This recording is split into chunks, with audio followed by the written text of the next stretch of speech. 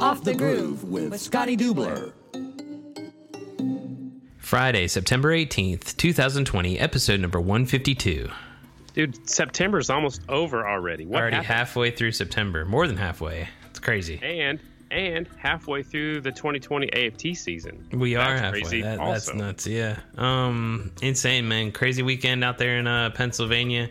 I don't know if you want to get into the results there. I don't know. It seemed like a pretty basic half-mile event. I don't know. The track looked like it was all right Friday, got better Saturday.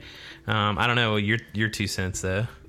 I think so. And, you know, what I was told is the calcium chloride they used on Friday had been out in the elements too long and didn't do its job. I know that could be just an excuse. I don't know for sure. I wasn't there. I didn't lay the calcium chloride down. I just know whenever I got there on Saturday, they had a shipment, a big, humongous pallet of calcium chloride. They were dumping it into the spreader, and it had plastic seal around it. And then they opened it up, and they went out there and covered the track. Also, it had rained overnight, so there's more moisture in the racetrack. And I also heard they used a harrow, and they turned up the dirt so that moisture could, the calcium chloride could soak into the dirt. So a few different changes. Yeah, the track was a lot better. I think we're a half a second faster at the end of the night than we were the night before. So it's not a big difference. But the riders like the track more the second night, if that makes sense. Yeah, that's definitely what I heard of, after talking to a few of them myself.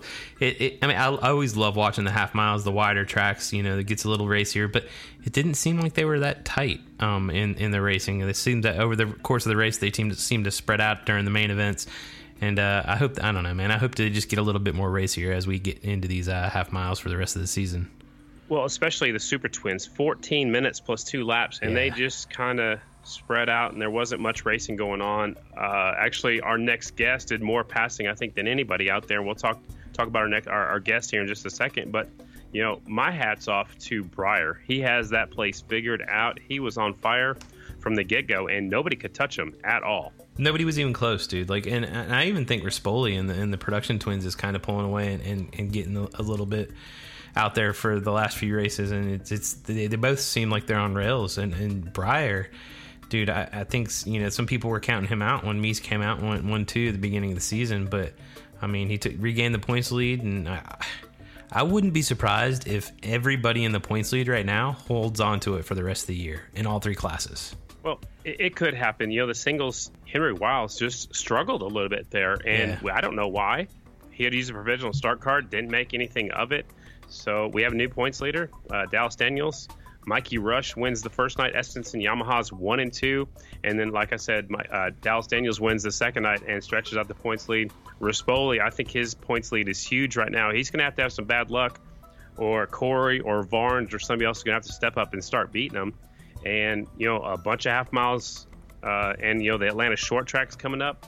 I don't know, like you said, these points leaders might lead it the rest of the way out. And, I like it when there's at least a championship hunt, a championship battle. Right now, the closest one, I think, is in the Super Twins with Breyer and Jared. And Jared, finished off the box the first night, the first time he was off the podium. So he'll have to make better out of his worst days to get up there on the podium if Breyer is going to continue to finish in front of him. Yeah, we talked about it a little bit on the other podcast. I would even go as far as to say that Jared looks a little flustered, man. Like, I don't know. He was like, I wouldn't say he was struggling to get on top of the box, but I mean, he wasn't running like you normally see Jared run. So, I don't know. I think it's going to be interesting to see what happens in that battle between him and Breyer. And that singles class, it could potentially be Daniels the rest of the year. But I mean, with the talent there, I mean, it could be 4 or 5 different other points leaders before the end of the year too. Who knows?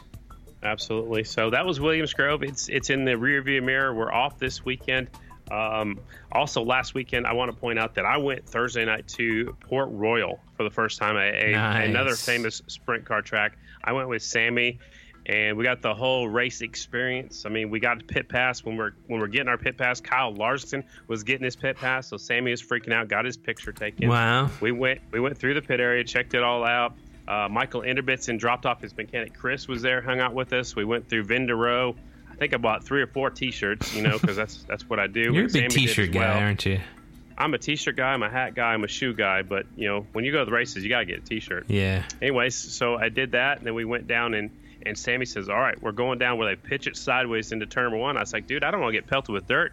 He said, "The dirt goes just past where we're gonna sit," and it was incredible. The sprint cars going by you, and then they throw it sideways at 110 miles an hour or whatever it was. They had long straightaways and tight corners at that track. So we did that for practice, and then we went and we had to find some more food for Sammy. He had to maintain his figure.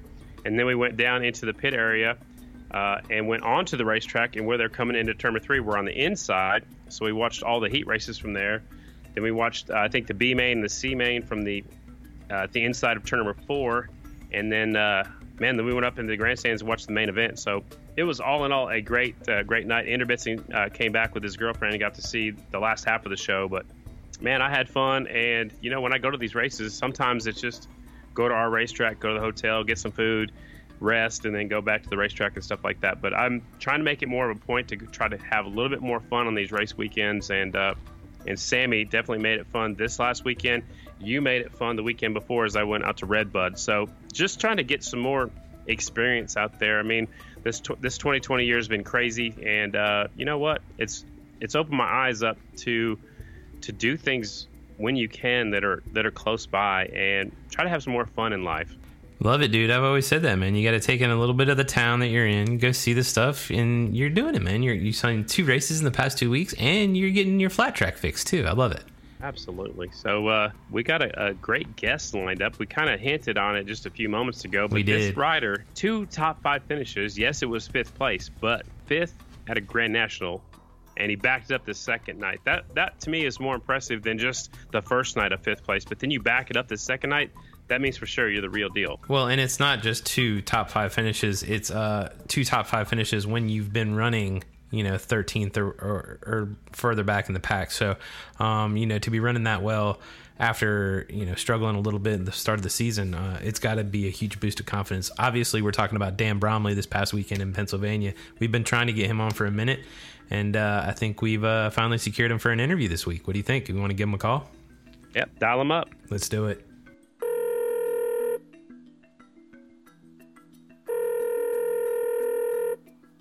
Hello? Dan the man. Yes, sir. Hey, man, Scotty Dubler, how are you? Good, how you doing? Hey, I'm good. I've been trying to have you on my podcast for a long, long time, and I finally tracked you down. I had to go through your girlfriend, who says she's your manager, to lock in a time. So, do you got some time for me? Yeah, I got a few minutes. I just got home from work. All right. Well, sounds good. We'll talk about work in a little bit. We're going to talk about your last weekend, 2 5th place finishes in a little bit too. But let's go way back to the beginning. Where were you born, Dan? I was born in Trevose, PA. Old town, right. Just northeast of Philly. And is that where you grew up too? No, I grew up in Warrington, just a little bit northeast of there. But just kind of a small little town that didn't really know anything about motorcycles. Well, then how did you get involved in motorcycles? Pretty much got involved with my family. My dad has 2 other brothers that race motorcycles. My grandfather raced motorcycles. He opened up a motorcycle dealership in the late 1950s. So it's pretty much been in my entire family since then. My brother raced. My mom raced. My grandmother used to ride back in the day. Cool. Yeah, pretty much everybody in my whole family races, and now I even got my girlfriend racing. Right on. So does the whole family race flat track? I know, I think I've heard you and your brother talk about hare scrambles and some other stuff like that. Did your grandfather race flat track?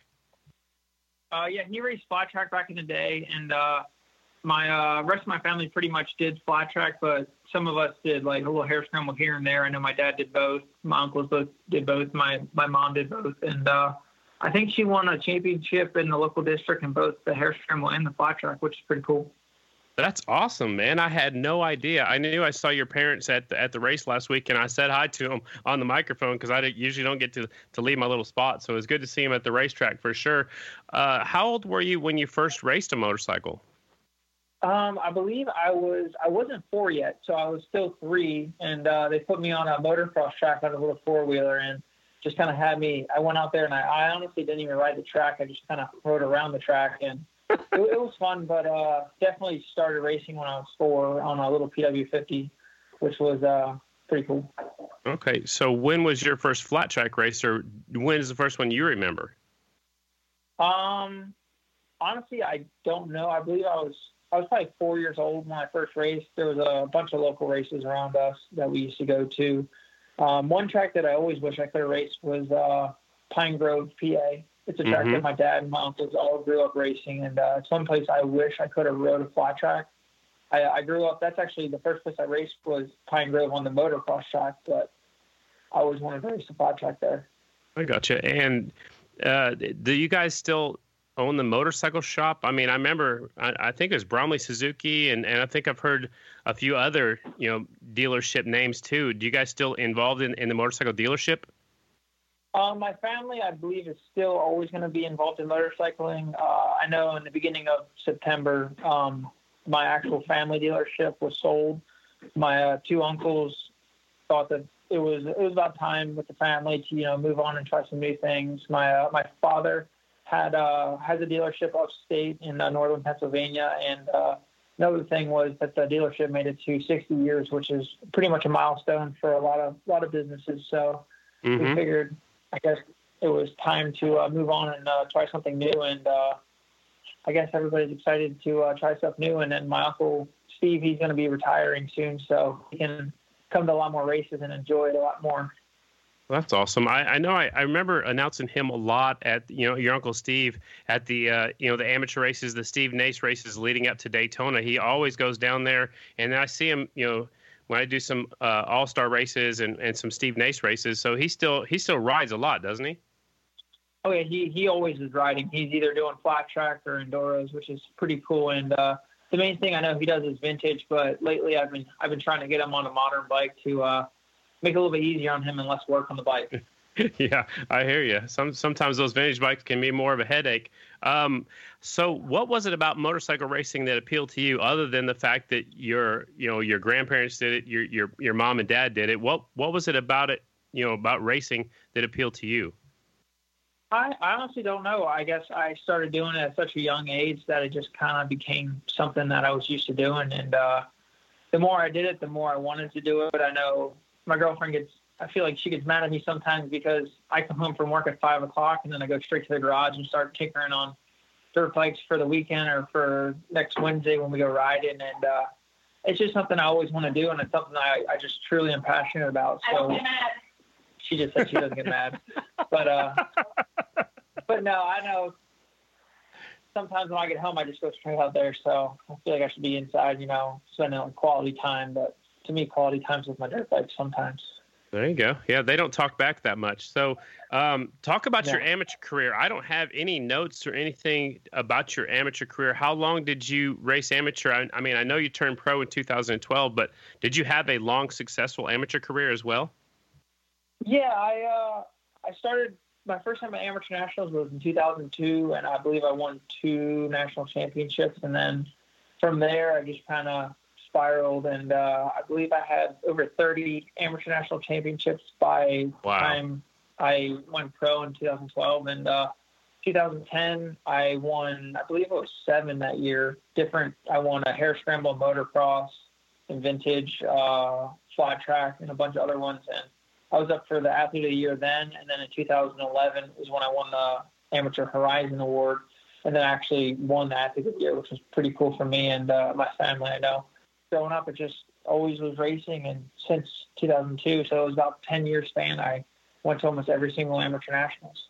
What was your favorite racing memory as an amateur rider? Probably when I was racing 80s, and there was about a good 3-year span that I got second place to Jake Lewis at almost every race. So for that, it kind of made me hungry to win a little bit more. And I probably went about 3 or 4 years where I got second place in almost every race to him. And that kind of made me want it more. And then finally he went out and did some road racing, so he gave me a chance to win a little. So that was always good. But yeah, pretty much racing with them, racing with Hayden Gillum and Ethan when I was really young.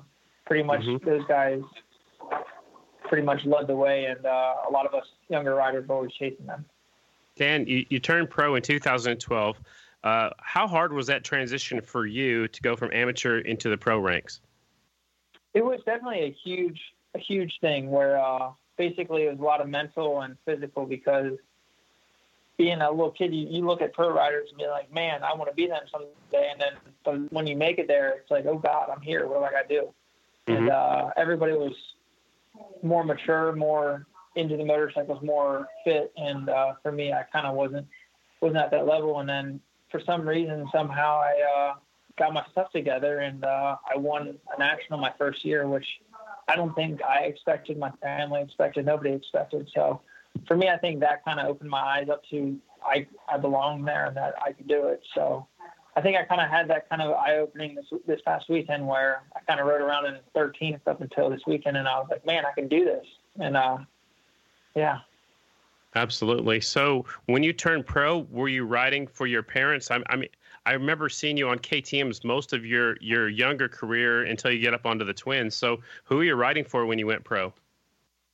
Pretty much my whole entire pro career, I rode for my parents and our family business, Bromley Motorcycles. We had a lot of sponsors that came on the side that helped out here and there, and mainly it was under my parents and them. And I know back in 2018, everybody loved my title sponsor being Big Mama and Daddy Deep Pockets, but I figured I had to put them on the top of the list because I know a lot of kids growing up, their parents sacrifice so much for them, and they don't get their recognition. So I figured, what better way than to put them at the top of the list. So that was 2012. You won the Springfield Mile. What a race to win your first pro race at. Then 2013, you made 4 main events, 2 podiums. And again, those 2 years were the GNC Pro Singles class. What was your biggest takeaway from those first couple years? The first couple years was just basically more experience. I know the more I was racing with the lead pack and racing with those guys, the more I learned. And I think the biggest thing was just being up front and learning that you have to be up front to stay up front, and you can't be getting bad starts and trying to work your way to the front. Okay. 2014, you made every main event in what was the GNC2 singles class, and you got a podium at Castle Rock. Would you consider that a successful year? I think it's always successful if you make every race. For me, pretty much, yeah, I'd say it was successful. First time at Castle Rock, which was pretty cool to get a podium there. It was a track that my dad always talked about when I was growing up. It was a lot of times Castle Rock and Peoria were the 2 tracks that we talked about. So honestly, just getting a podium is always successful to me. So I would definitely say that was a successful year. Okay. 2015, you finished second in the GNC2 class. You had 5 podium finishes and a win at the season finale in Las Vegas. I looked at your sponsor list, and you actually rode for Bill Warner and also the Bromley Brothers KTM. So another win under your belt, Las Vegas. It seems like it took you a little bit of time to get that second win. Yeah, it took me a little while to get back up there. But, yeah, in 2015, that was a year me and Davis battled a lot. I know he had a lot of basically engine failures at a few races, but he kind of gave it to us at most of the other ones. But yeah, that year I rode for my parents on the singles, and then I rode for Bill Warner on the twins. It was kind of a weird year where I had both displacements to be able to be competitive. So it kind of made it a little bit harder on a lot of riders to be able to economically do it. But then again, it gave us all the experience on twins that I believe a lot of us riders needed. And, but yeah, it did take me a little bit to get that second win, but I think once I got it, I wanted it more. Absolutely. Tell me this, what's it like riding for the legend himself, Bill Warner?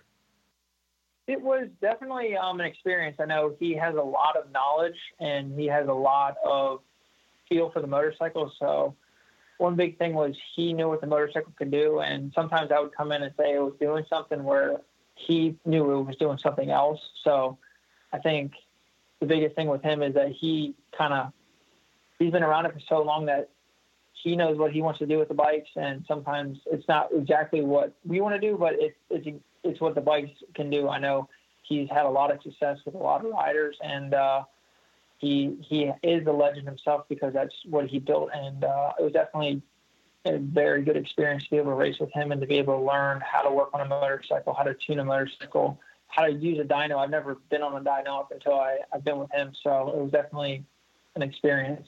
Cool. 2016, you raced in the Premier class, and you had a best finish of 4th at the Oklahoma City Mile. Is that you're still riding for Bill Warner? Is that correct? Yes.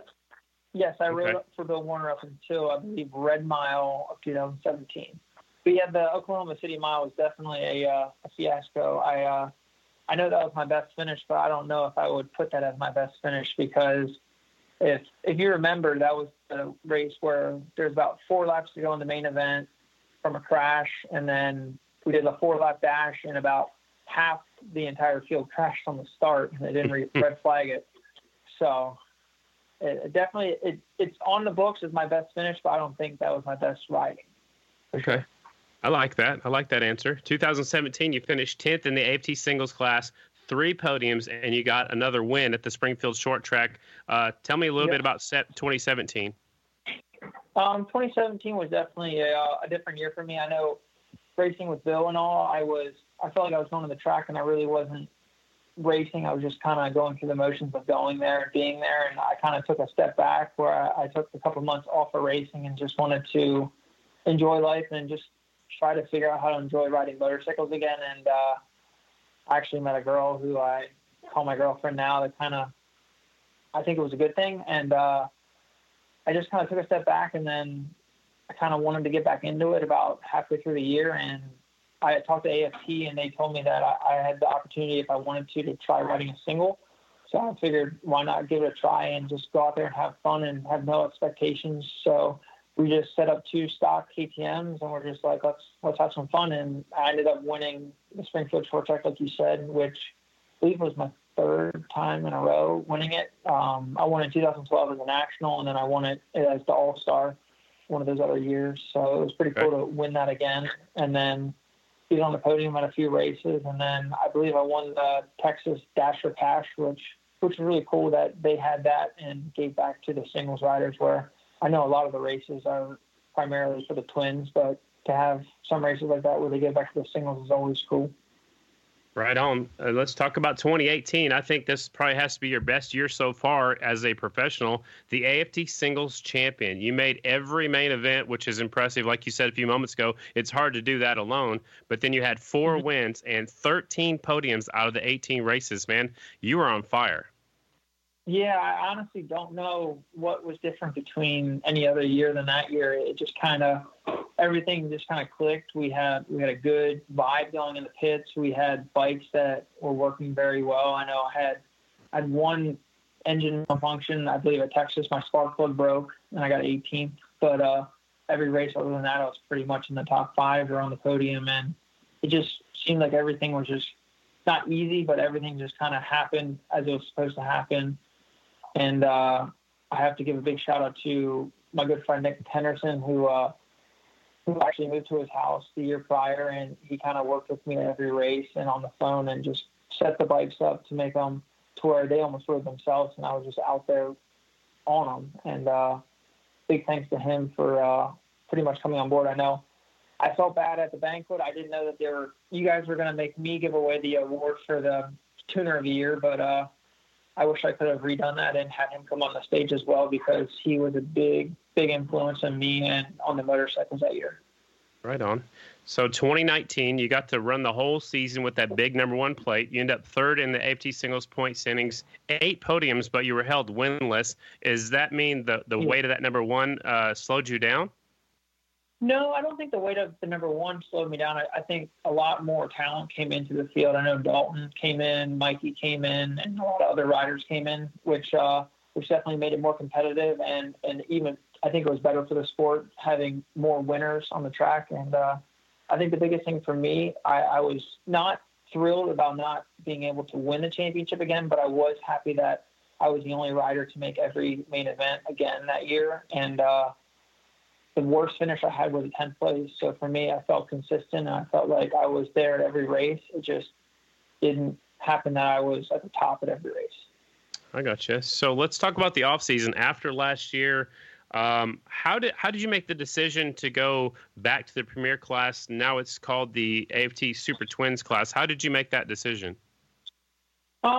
It was kind of, for me, I felt like in the singles class, it was more, I was there for so long that I needed to get out of the class. I know a lot of people stay in there for what seems like forever, and I feel like it's more of a stepping stone class. And when I went back to it, I didn't really have the intention of staying for another year, but ended up being that it happened, and I I stayed for another 2 years, and I got to ride with the number one plate, which was awesome. But for me, I felt like in my career, I needed to be up in the premier class. And at the final race of last year, Jerry Stenfield of Rear Systems came up to me, and he said that he may have some opportunities for me in the following year on a twin. And I'm grateful that he came up to me that day and told me that, because it kind of gave me the hope that I had the opportunity to race in the Super Twins class. And I kind of followed up with him the next few weeks, just kind of badgering him about coming down, seeing him, seeing the bikes, seeing what I could do. And eventually he kind of gave in to me. And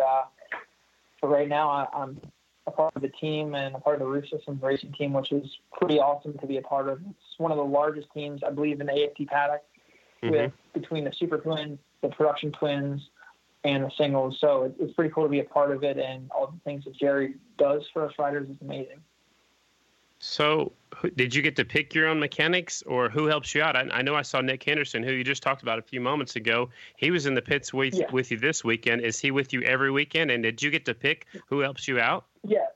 Yes, Jerry, he had a few mechanics in mind, but he ultimately gave me the option to pick who I wanted. And I'm grateful that he did that, because I got to choose who I truly feel comfortable with. I know there's a lot of mechanics out there that are amazing at what they do, but a lot of riders don't gel well with certain people. And for me, I felt like I can talk to Nick and he understands what I'm saying on a motorcycle, and that he, being a rider himself, he understands what the motorcycle's doing. And whenever I come in and say it's doing something weird, he can either say, okay, I can try and fix that, or he can tell me, oh, you're just not riding it right. So that's always good, because sometimes I come in and I'll be saying the front end's washing. He's like, no, you just don't ride the bike right. And then I go back out there and I ride the bike right, and it works. So it's always good to be able to have that pretty much commitment between us two, where I trust him in every way, where if he says I need to do something, I do it. And I tell him the bike is doing something, he takes my word for it. So in between races, do the bikes go back to your house, or do they have to go somewhere else, or does Nick work on them during the week? Pretty much Nick works on during the week. Jerry, he was gracious enough to give me one of his rigs to drive and to take home, where after every race, I drive the bikes to the track, and then Nick flies in and works them, and then Nick flies home, and then I get to drive him home. And then when I get home, pretty much Nick comes to my house, picks up the bikes, takes them to his house, cleans them, preps them, gets them ready, and then I go and pick them up on a Thursday night and then start heading to the track the next week. So so far it's been working pretty good, where we got a good system going down, where we can each be able to do, where I go to work during the week, he can be able to work on the bikes during the weekend, have everything pretty much in place, so that when it's time to go racing, it's time to go racing. That's awesome. Let's talk about 2020 for just a second. You're currently 10th in the point standings. You mentioned earlier that you've been running around 10th, 11th, 12th, and I looked at your results. You have a 13th, a 15th, 12th, 12th, 11th, 10th, and then this last weekend, two top fives. So what turned around this last weekend for you and let you know that you can run up front? Honestly, everybody's been asking me that question this week, and I don't know how to answer that. Where I don't know. I feel like every weekend we've been building on the bikes and getting more comfortable, and we've both been getting a lot more knowledge about the bikes, because till the season opener, we didn't have much testing on them. But like you said, every race I've been slowly getting better finishes. Being Springfield was my best finish of a 10th, and then this past weekend I got 2 5ths. Where me personally on the motorcycle, I don't feel any different. I don't feel like the bike's any better. I don't feel like I'm any better. I just feel like we're just slowly getting more comfortable on the bikes, and things are starting to fall into place where they should. And it's actually making me a little excited for the rest of the season, and hopefully see if I can get back up there in the front. I know Williams Grove, I wish I had a better starting spot for the main event. Being on the third robo tanks kind of hurt me a little, but I felt like I was able to put the bike where I wanted it and be able to work towards the front. I think you passed more people than anybody else. I mean, and it looked like you were kind of doing it effortlessly. I mean, it looked like you're just slowly picking them off one at a time. And what we missed, after you took the checkered flag on the first night, on Friday night, you caught up to a lapper, and I think you caught up to Jared Meese, and you're still on the throttle as you passed Sammy Halbert. And you actually laid it down after the checkered flag and tore up your motorcycle pretty bad. So did that make for a long night? Did you guys take it all the way home? And what all did you tear up? Oh, yeah, that took for a really long night. pretty much I heard standing on my butt after I passed him, and every single lap since I passed him, I was waiting for him to come in and clean me out. And I know he's a slammer, but he was super nice, didn't touch me, didn't come near me, and we had clean racing. But the whole time I was riding, I was just waiting for him to come up next to me. And I felt like going to the line that I got in a full tuck position. I was like, I'm going to make this work. I'm a big guy, but I'm going to try and cross this line in front of him. And by the time I crossed the line, I was coming into one, and I was like, oh, shoot.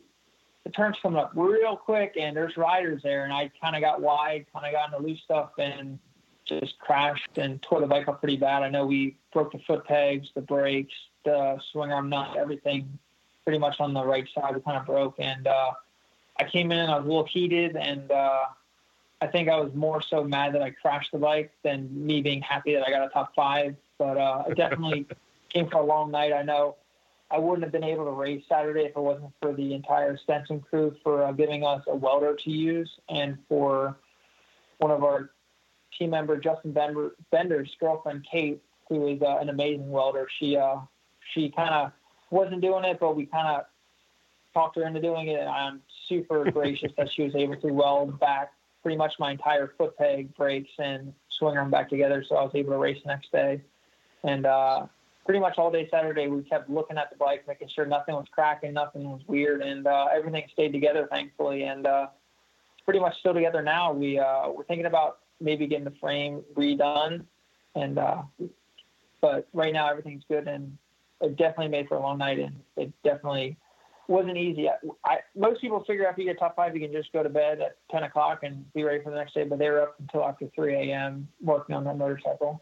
We ended up driving home where Nick and our good friend Dave Bull stayed up all night working on the bike at the track. So big thanks to them for working on it all night and allowing me and Connor to be able to drive home and sleep.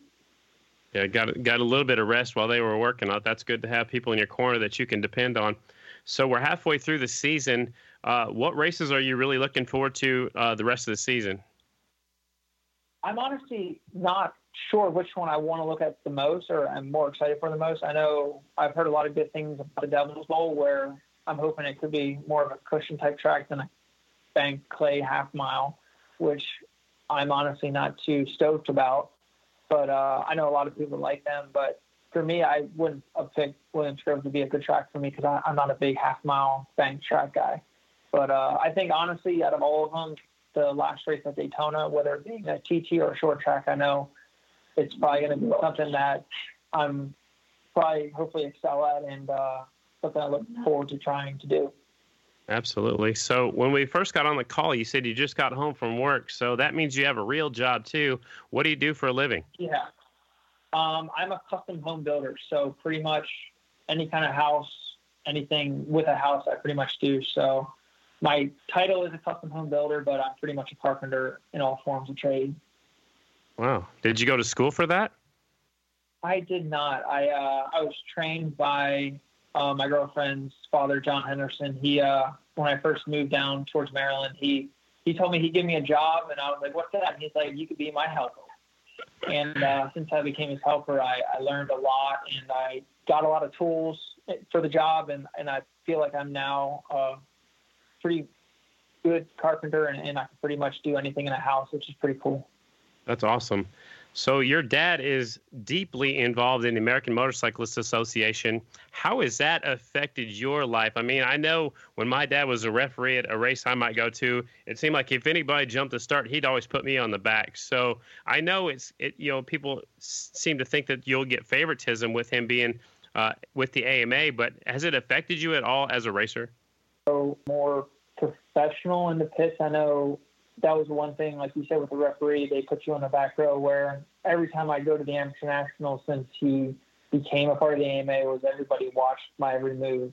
If I did something wrong, I had to get punished for it, where I'd be watching other kids doing everything and anything wrong, and they'd get away with it. So for me, the biggest thing was I had to do everything right all the time. I had to make sure my bikes were clean. I had to make sure that I didn't do anything on the track or off the track that was against the rule books. And it just kind of, like you said, everybody's eyes are on you, and you kind of just got to watch everything you do. You don't get to relax that much. And it kind of adds a lot of pressure to me, too, because it almost makes me feel like I have to do well at every race to pretty much live up to my name and to what my dad is in the AMA.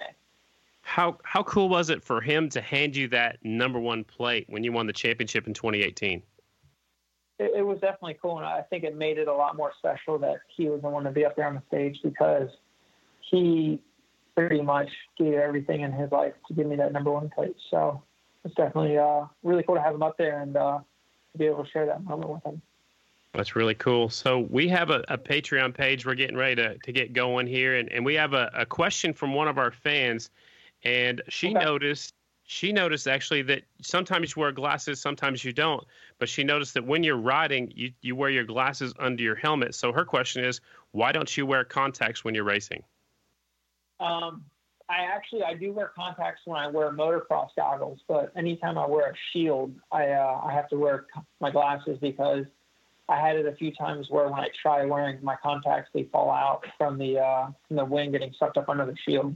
So for me, I'd rather feel safer and more confident knowing that I'll have vision the entire time with my glasses than contacts.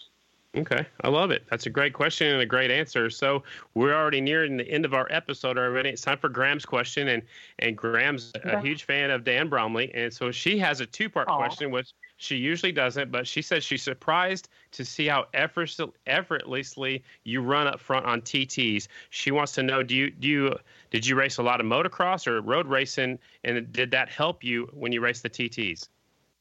I pretty much grew up racing both flat track and hare scrambles, so pretty much being on a motorcycle, I felt like I had a lot of confidence on TTs with right-handers and jumps, because in the off-road world, that's pretty much what you do the entire time. So I know a lot of kids growing up that stick to only flat track don't get the opportunity to use a lot of front brakes or a lot of right turns. So for me, it's just kind of second nature, where I can pretty much get on any bike and any track and just kind of figure out how to go fast.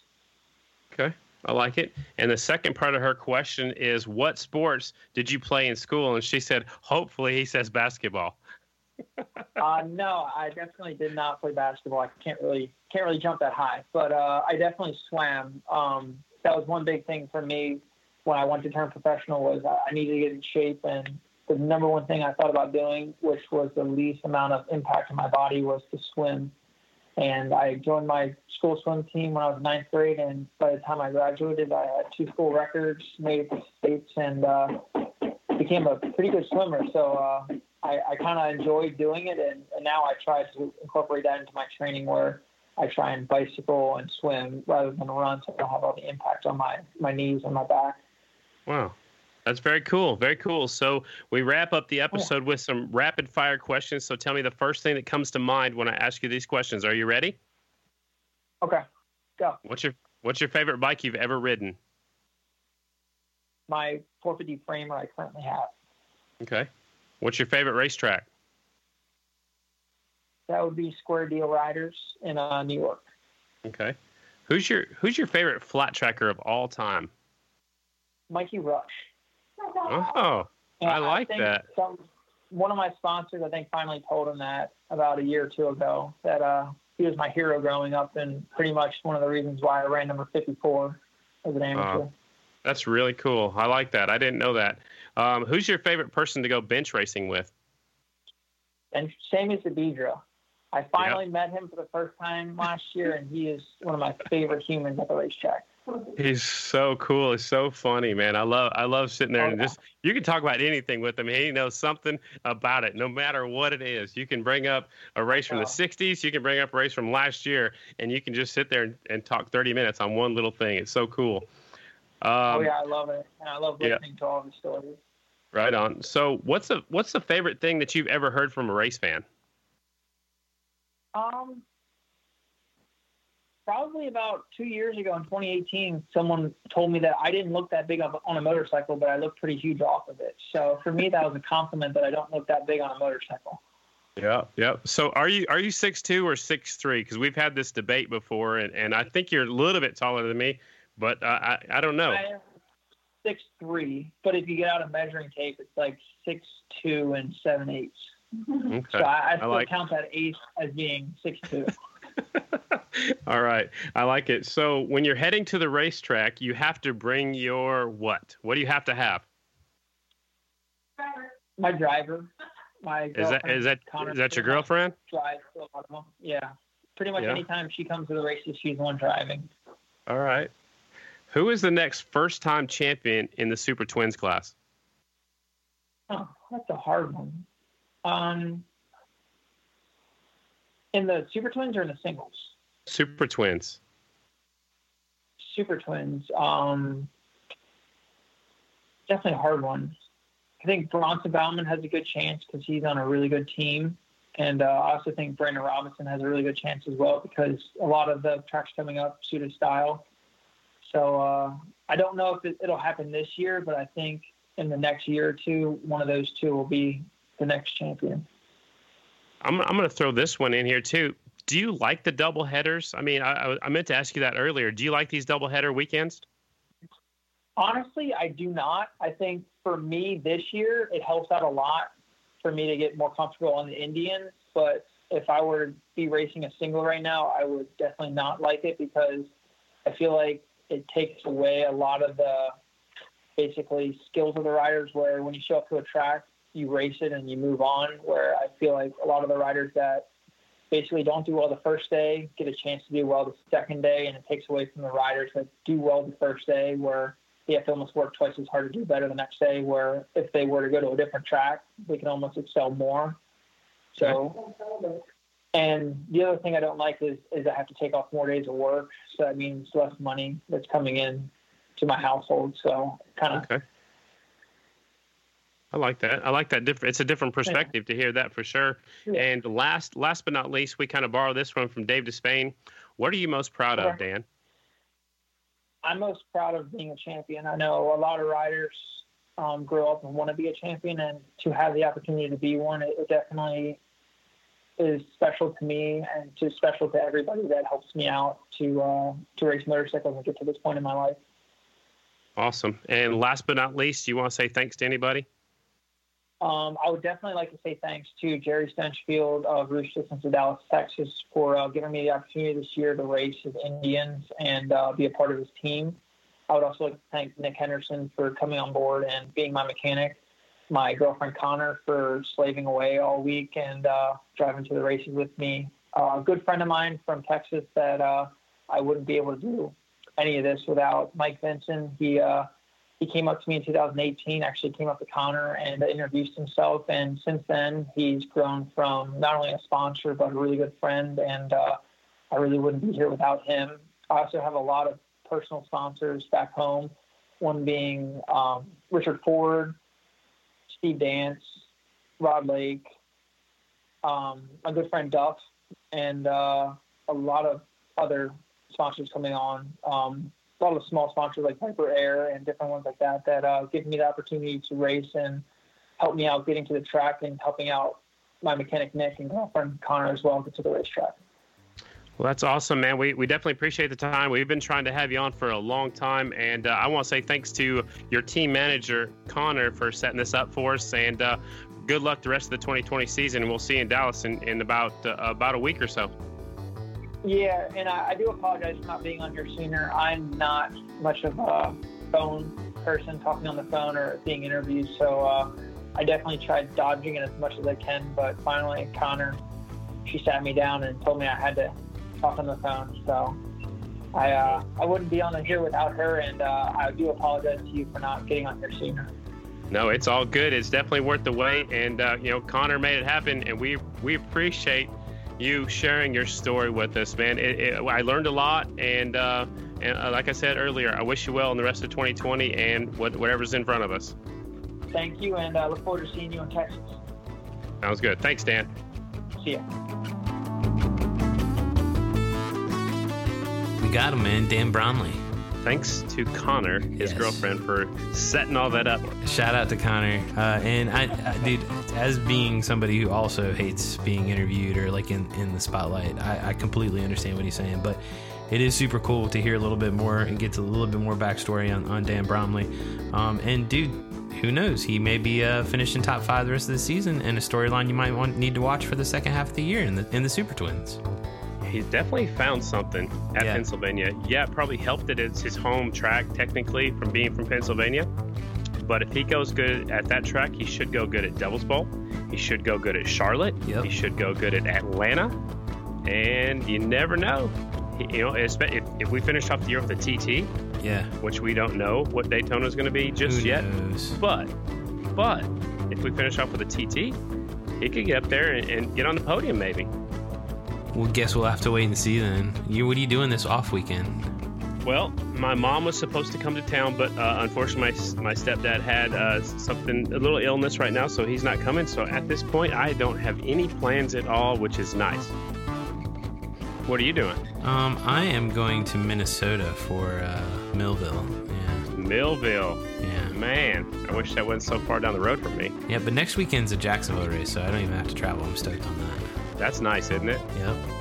Yeah. You got what? Four more rounds? Four more weeks? back to back. Yeah, and then I'm done. And then I'll be in Daytona, whatever the hell that ends up being, whether it's a TT, a short track, a half mile, a mile. I think we should go back to Volusia and race the half mile myself, but they didn't put me in charge. Yeah, I think they should just build a track on the beach. Let her go.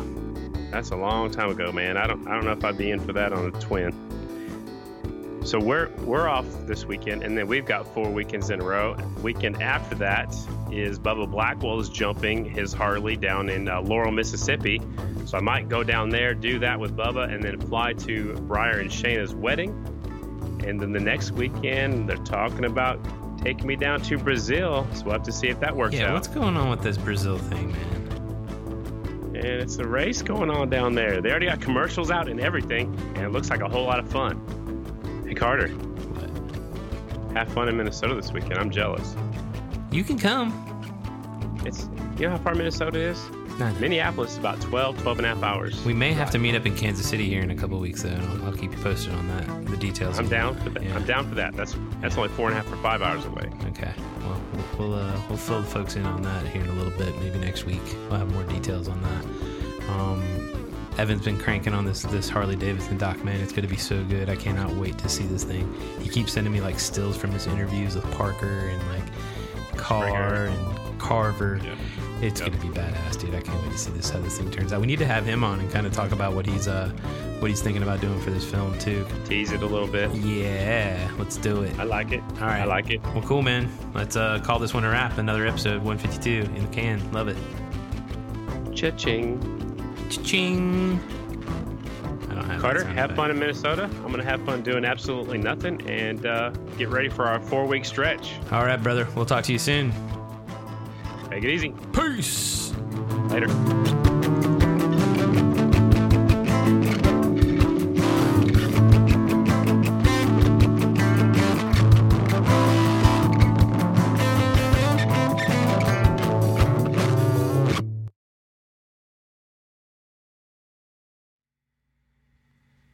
Mm-hmm. That's correct. Yes, I did. I sure did. Are you deep in thought? Hold on.